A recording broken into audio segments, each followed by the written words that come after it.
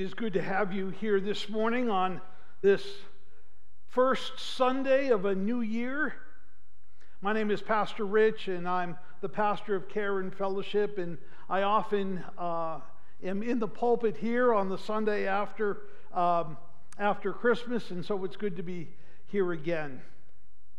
You know, I spent some time this week Googling the funniest or strangest New Year's resolutions. But most of them really didn't seem very funny to me or strange, so I quickly abandoned that search, and I have nothing to share with you about those things. But as we prepare to receive God's word for our lives today, let me give you some good news and some bad news for just a moment about all those New Year resolutions we like to make. First, the bad news. 27% of you that start today with a New Year's resolution will break it by next Sunday. 31% of you will lose that resolution 2 weeks from today. By the time February 1st rolls around, 41% of you will have abandoned that resolution. And after 6 months, 55% of you are trying to figure out what to do for the rest of the year. But if you want some good news, I want to share it with you because I read this article from Jonathan Small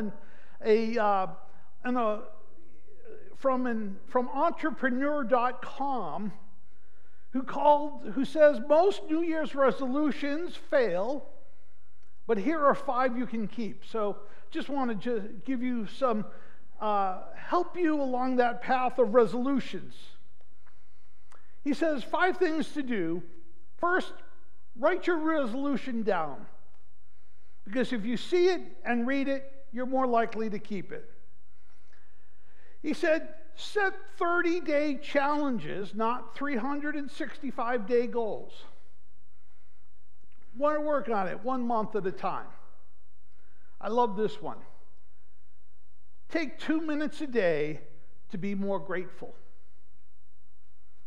2 minutes.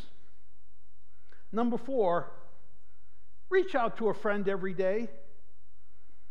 Do you know that we are more lonely today than we have been in any other time in the history of our nation, according to studies? And do you know that started to happen in 2014, when more people than less started to have smartphones. Think about that. Number 5, he says, set realistic timelines. But anyways, as we begin, so that's my five things to do about New Year's resolutions. But as we begin this year, I thought it would be appropriate to go to the place in the Gospels where Jesus so clearly outlines what living in the kingdom of God is supposed to look like. And that, of course, is found in the Sermon on the Mount in Matthew chapters 5 through 7. So will you stand with me as we read just a few verses in chapter 5 this morning? They are probably familiar to most of you, but let us ask the Holy Spirit to speak to us this morning in a fresh way. So come, Holy Spirit. Beginning in verse 14. You are the light of the world. A town built on a hill cannot be hidden. Neither do people light a lamp and put it under a bowl. Instead, they put it on its stand, and it gives light to everyone in the house. In the same way, let your light shine before others, that they may see your good deeds and glorify your Father in heaven. May God bless the depths of our heart and being with His precious word this morning. You may be seated.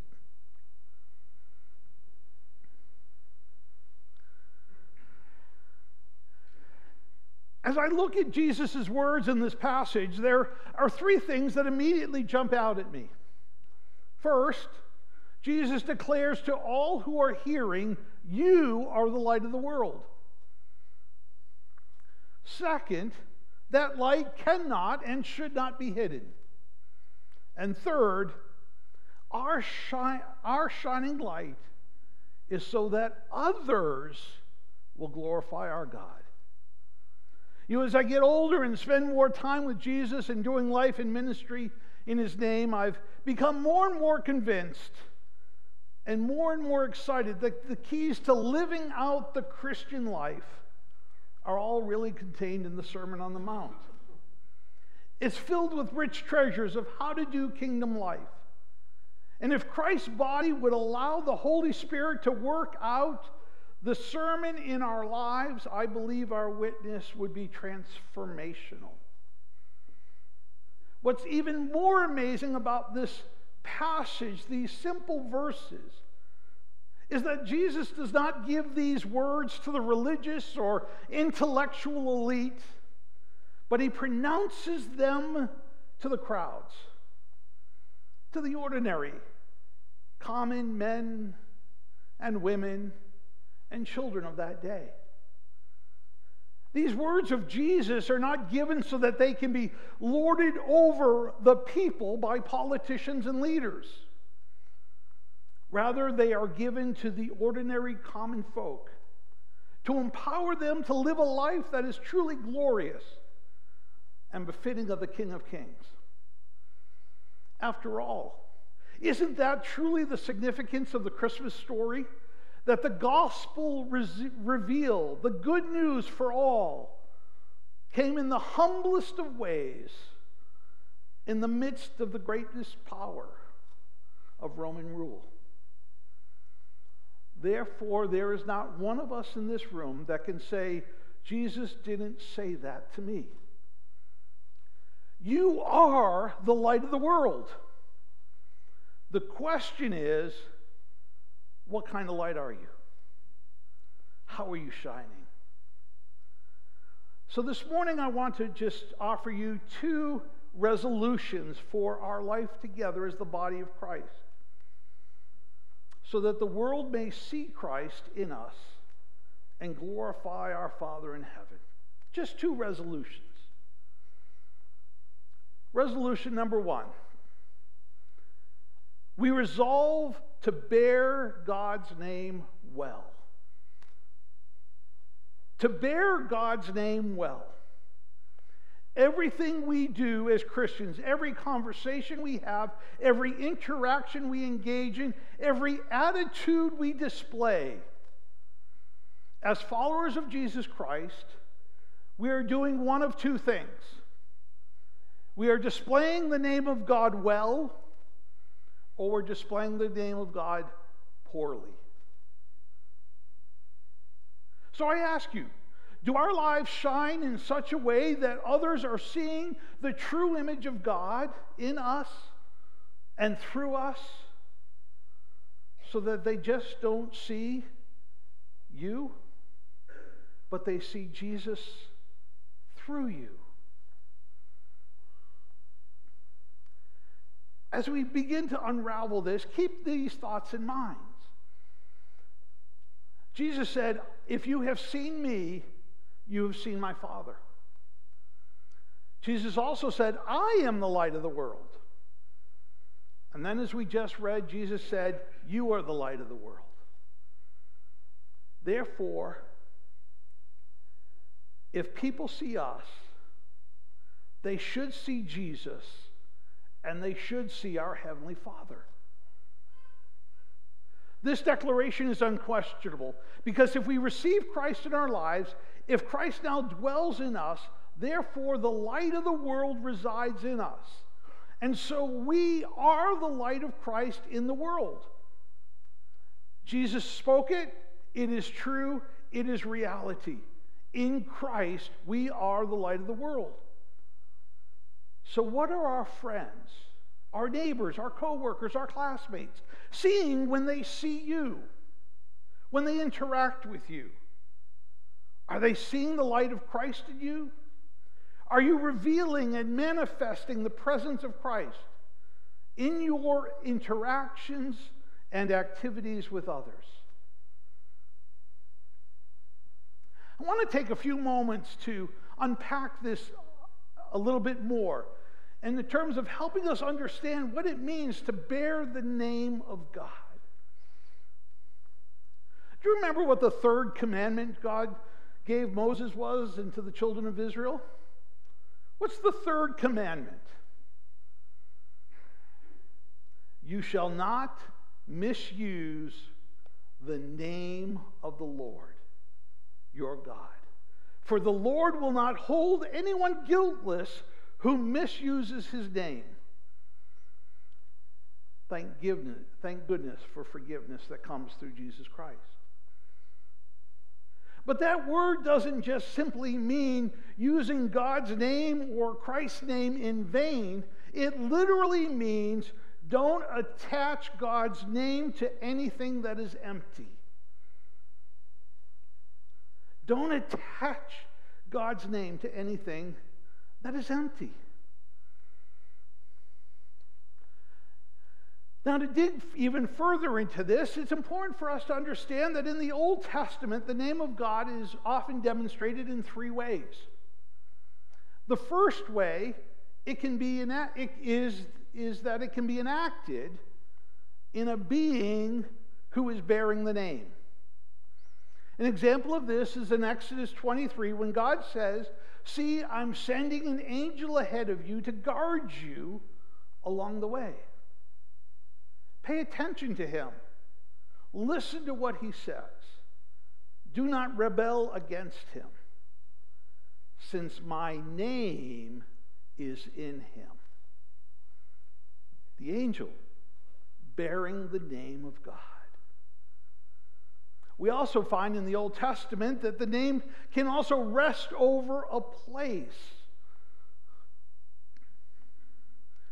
In Deuteronomy chapter 12, it says, "Then to the place the Lord your God will choose as a dwelling for his name, there you are to bring everything I command you."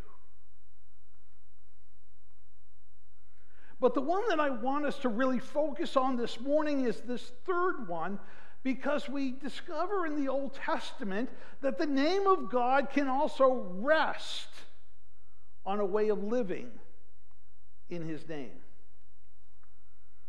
In the prophet Micah, we read these words: all the nations may walk in the name of their gods, but we will walk or live in the name of the Lord our God, forever and ever. In other words, Micah the prophet attaches the idea of living or walking in life as being attached to the name of God, the way we live, the way we walk, the way we do life. In the New Testament, the name of Jesus, for obvious reasons, gets treated the same way as the name of God. In Acts, we read how the apostles were disgraced by those in power because, as it says, they were carrying the name of Jesus. Peter, in his letter, wrote these words: "If you are insulted because of the name of Christ, you are blessed. For the Spirit of glory and God rests on you. If you suffer, it should not be as a murderer or a thief or any other kind of criminal, or even as a meddler. However, if you suffer as Christians, don't be ashamed, but praise God that you bear that name."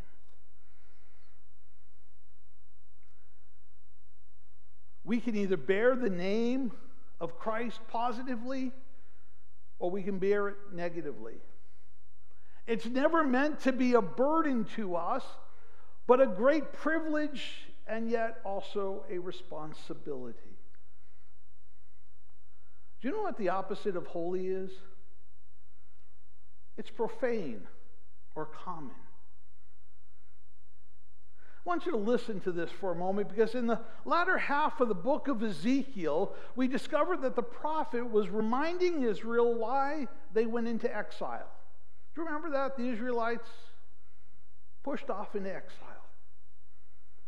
And the story can be summed up with these two verses. But for the sake of my name, I brought you out of Egypt. I did it to keep my name from being profaned in the eyes of the nations among those whom they lived, and whose sight I have revealed myself to the Israelites. I did it to keep my name. Then in the 36th chapter of Ezekiel, he writes about their exile. And whenever they went among the nations, they profaned my holy name. For what it was said of them, these are the Lord's people, yet they had to leave his land. Why were they exiled? Because they were not bearing God's name as God has called them to bear his name. Israel, the people, the children of God, they were that empty thing. Their way of living was empty of the holiness of God, but filled with the idols of this world. The truth is quite simple. Either our lives will be so full of Jesus, we will be empty of this world, or we'll be so full of this world and we'll be empty of Jesus. The reality is most of us like to be half full of this world and half full of Jesus. Bearing the name of God is not an activity, but the way of living.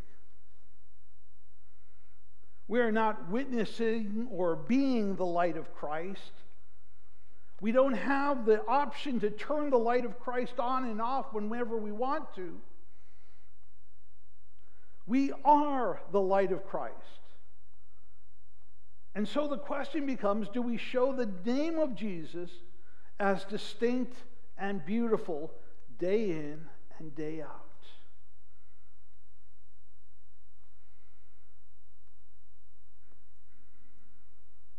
Bearing the name of Jesus. Resolution number 2.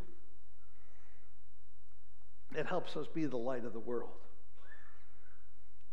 I resolve to be an epiphany of God's grace.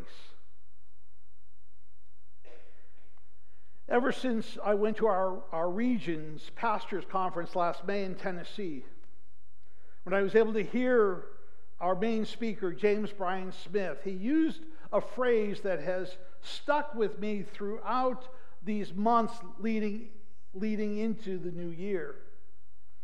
And he makes this declaration, and he says, "You are an epiphany of grace." You are an epiphany of grace. And it's my hope and my prayer that in 2023, my life and ministry will radically embody more and more this declaration. And I want to invite you this morning that maybe you will make that your resolution too. So for a moment, let's unpack this great phrase, epiphany of grace. I believe with all my heart that if we adopt or grasp the significance and the fullness of these words, we will be truly a light to the world, a light that will not be hidden, and a light that will shine in such a way that others will glorify God. But I want to begin with grace. You may have heard the acronym for grace before. God's riches at Christ's expense. You may have heard that grace is defined as God's blessing and favor we don't deserve. You may have heard the distinction between common grace and special grace. Not the grace that we say at the meals, but common grace is God's goodness and blessing that's bestowed upon all humanity because we're created in the image of Him. But special grace is that redeeming and sanctifying grace that is bestowed only on those who have a relationship with God through Christ. I love the way James Bryan Smith defines grace, because he defines it in a broad and beautiful way, and he simply says grace is God's action in our lives. God's action in our lives. That's grace. It speaks of God's power, and it speaks of God's provision. So let me move on to the word epiphany for a moment. The word epiphany comes from a Greek word which means reveal. If we go to the Webster's dictionary, we find out that epiphany will mean a sudden manifestation or perception of the essential nature or meaning of something. That's a lot of words. Or an intuitive grasp of reality through a simple or striking event. An illuminating discovery, realization, or disclosure of a scene or a moment. We call January 6th Epiphany, the day in which we celebrate in the tradition of the church the revealing of Jesus to the wise men. Let me help you understand Epiphany for a moment. Just realized, as a matter of fact today, that this marks the fact that I've known my wife for 40 years. Now, you have to understand that my wife's first words to me was to let me know in the beginning of Advent season that a good friend, mutual friend of ours, was killed in a car accident in Europe. So my first extended time with Elizabeth was actually driving from Lewiston, Maine to Beverly, Massachusetts, about a 2.5-hour drive to go to a funeral. My first stay in her parents' house was because of a funeral. Well, after that, I invited her to my New Year's Eve party, and anybody who knows me knows that I can't throw a party worth lick. And I thought for sure after that the relationship was done, because I was more interested in football than I was her. But an interesting thing happened as 1983 rolled around. I started noticing that she was popping up in places everywhere I'd go. She knew where I was in the library all the time. Or as I was going to dinner or lunch, guess what? She'd be there. And then I had an epiphany. It dawned on me. I think she likes me. And as a senior in college, and she a freshman in college, that was the beginning. And we've been together now for 40 years.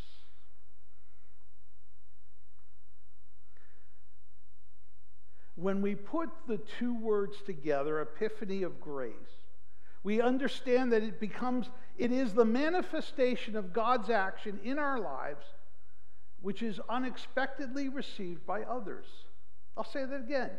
Epiphany of grace is the manifestation of God's action in our lives, which is unexpectedly received by others.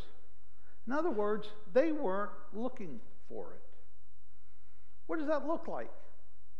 I think of the crowd's response to Jesus' healing of a paralyzed man who was lowered from the top of the roof early in his ministry. You know that story. One of the versions is recorded in the 2nd chapter of Mark, and in the 12th verse we see when the crowd witnessed the miracle, they were awestruck. They shouted praise to God and said, "We've never seen anything like this before." The crowd experienced an epiphany of grace, and they were awestruck, and they praised God. What doesn't it look like? I might have told you this story before, but what I will never forget, one of my freshman college experiences at Bates College in Lewiston, Maine. At some point in the midst of the school year, I was motivated in a moment to be bold for Jesus. So I was talking to my RA in his dorm room, which was located on the 4th floor. To tell you, to this day, I don't remember even his name. I have a picture of his face. He was a philosophy major, and I was creating an interdisciplinary major between psychology, religion, and philosophy. And so I've kind of I ran around or in some of his same circles over that time. And at one moment of walking into his room, I just blurted out, "Well, I just want you to know that you're going to go to hell if you don't accept Jesus into your life." Do you know what happened next? He immediately got down on his knees, repented, and had come to Jesus moment. No, that didn't really happen. I don't remember his exact words, but I do remember this.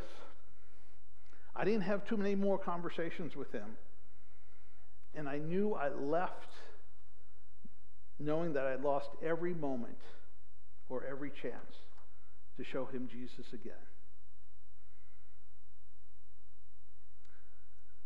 Listen for a moment to the words of John chapter 1, verses 14 and 16. The Word became flesh and made his dwelling among us. We have seen his glory, the glory of the one and only Son, who came from the Father, full of grace and truth. And out of his fullness we have all received grace in place of grace already given.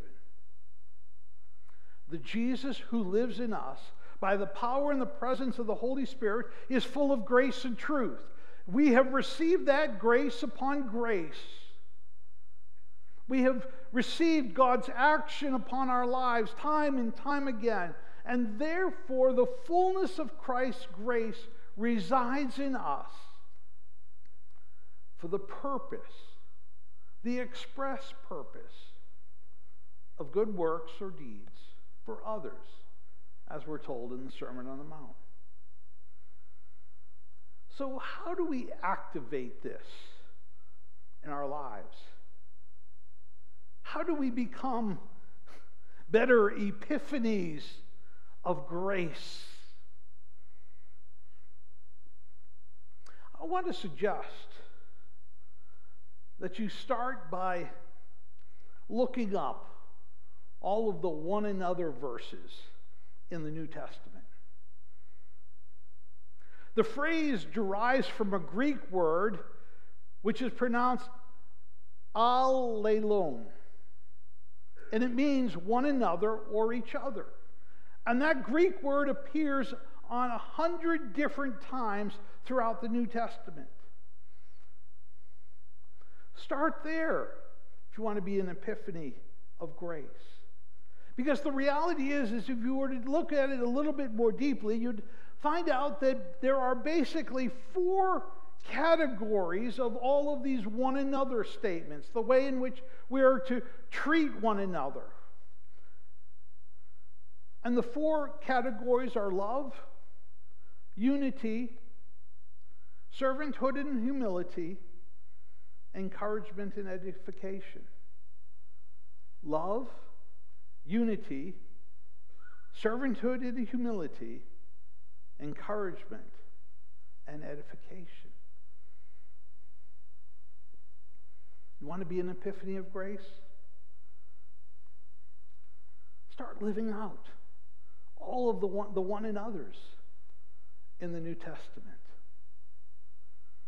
And then we will be the light of the world that God calls us to be. We will bear the name of Jesus well. We will be an epiphany of grace. In his book With, author Skye Jethani describes the mausoleum of Galla Placidia in Italy. I don't know if any of you have ever been there. 1,500 years ago, the Emperor of Rome built a tomb for his beloved sister. The small building was designed in the shape of a cross, with a vaulted ceiling covered with mosaics of swirling stars in an indigo sky. The focal point of the mosaic ceiling was a depiction of Jesus, the Good Shepherd, surrounded by sheep in an emerald paradise. Now, the mausoleum still stands in Ravenna, Italy, and it has been called the earliest and best preserved of all mosaic monuments, and one of the most artistically perfect.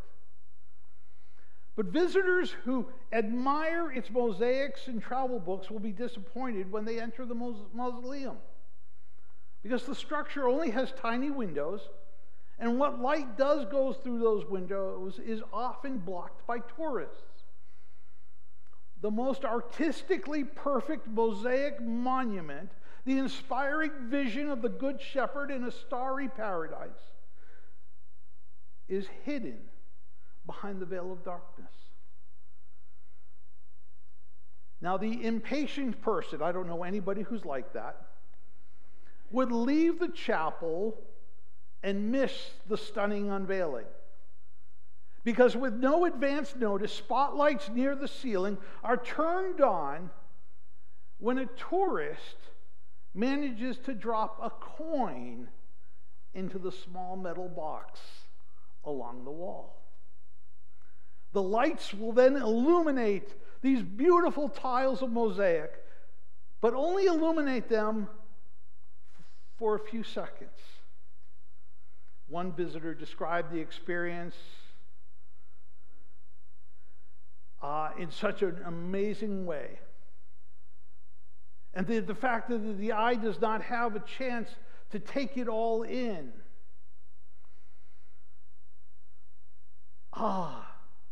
Comes from the sound below, from those who get to see it. And in that moment, the light goes out. And there's darkness again. The bright burst of illumination is repeated over and over again, divided by darkness of unpredictable length, waiting for that person to put that coin in the box. And each time the light comes on, the visitors are given another glimpse of the world behind the shadows. And their eyes capture another element previously unseen. Jesus gently reaching out to his sheep that look lovingly at their shepherd. One visitor wrote, "I've never seen anything so sublime in my life. It makes you want to cry." Brothers and sisters, that's an epiphany of grace. You will never know when you might be that momentary light of grace into someone's life of darkness.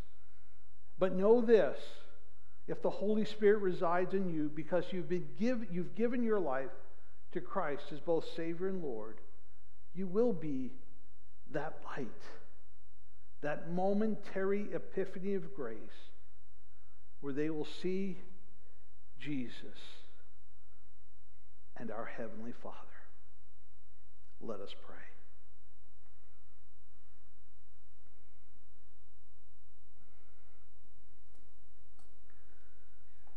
Most gracious and Heavenly Father,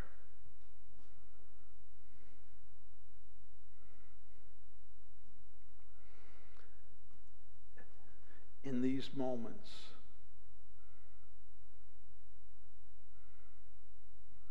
for those who have declared that Jesus is Savior and Lord,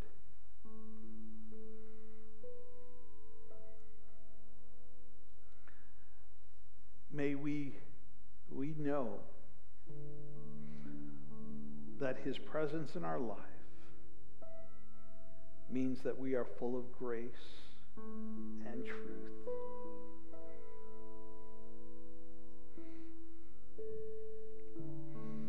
Oh, Father, how unworthy we are. be such a vessel. And yet you have filled us in such a way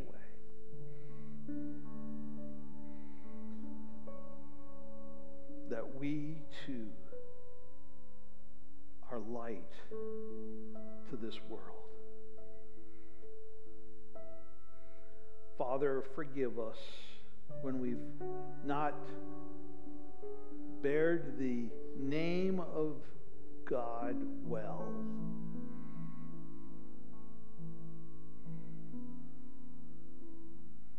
And Father, help us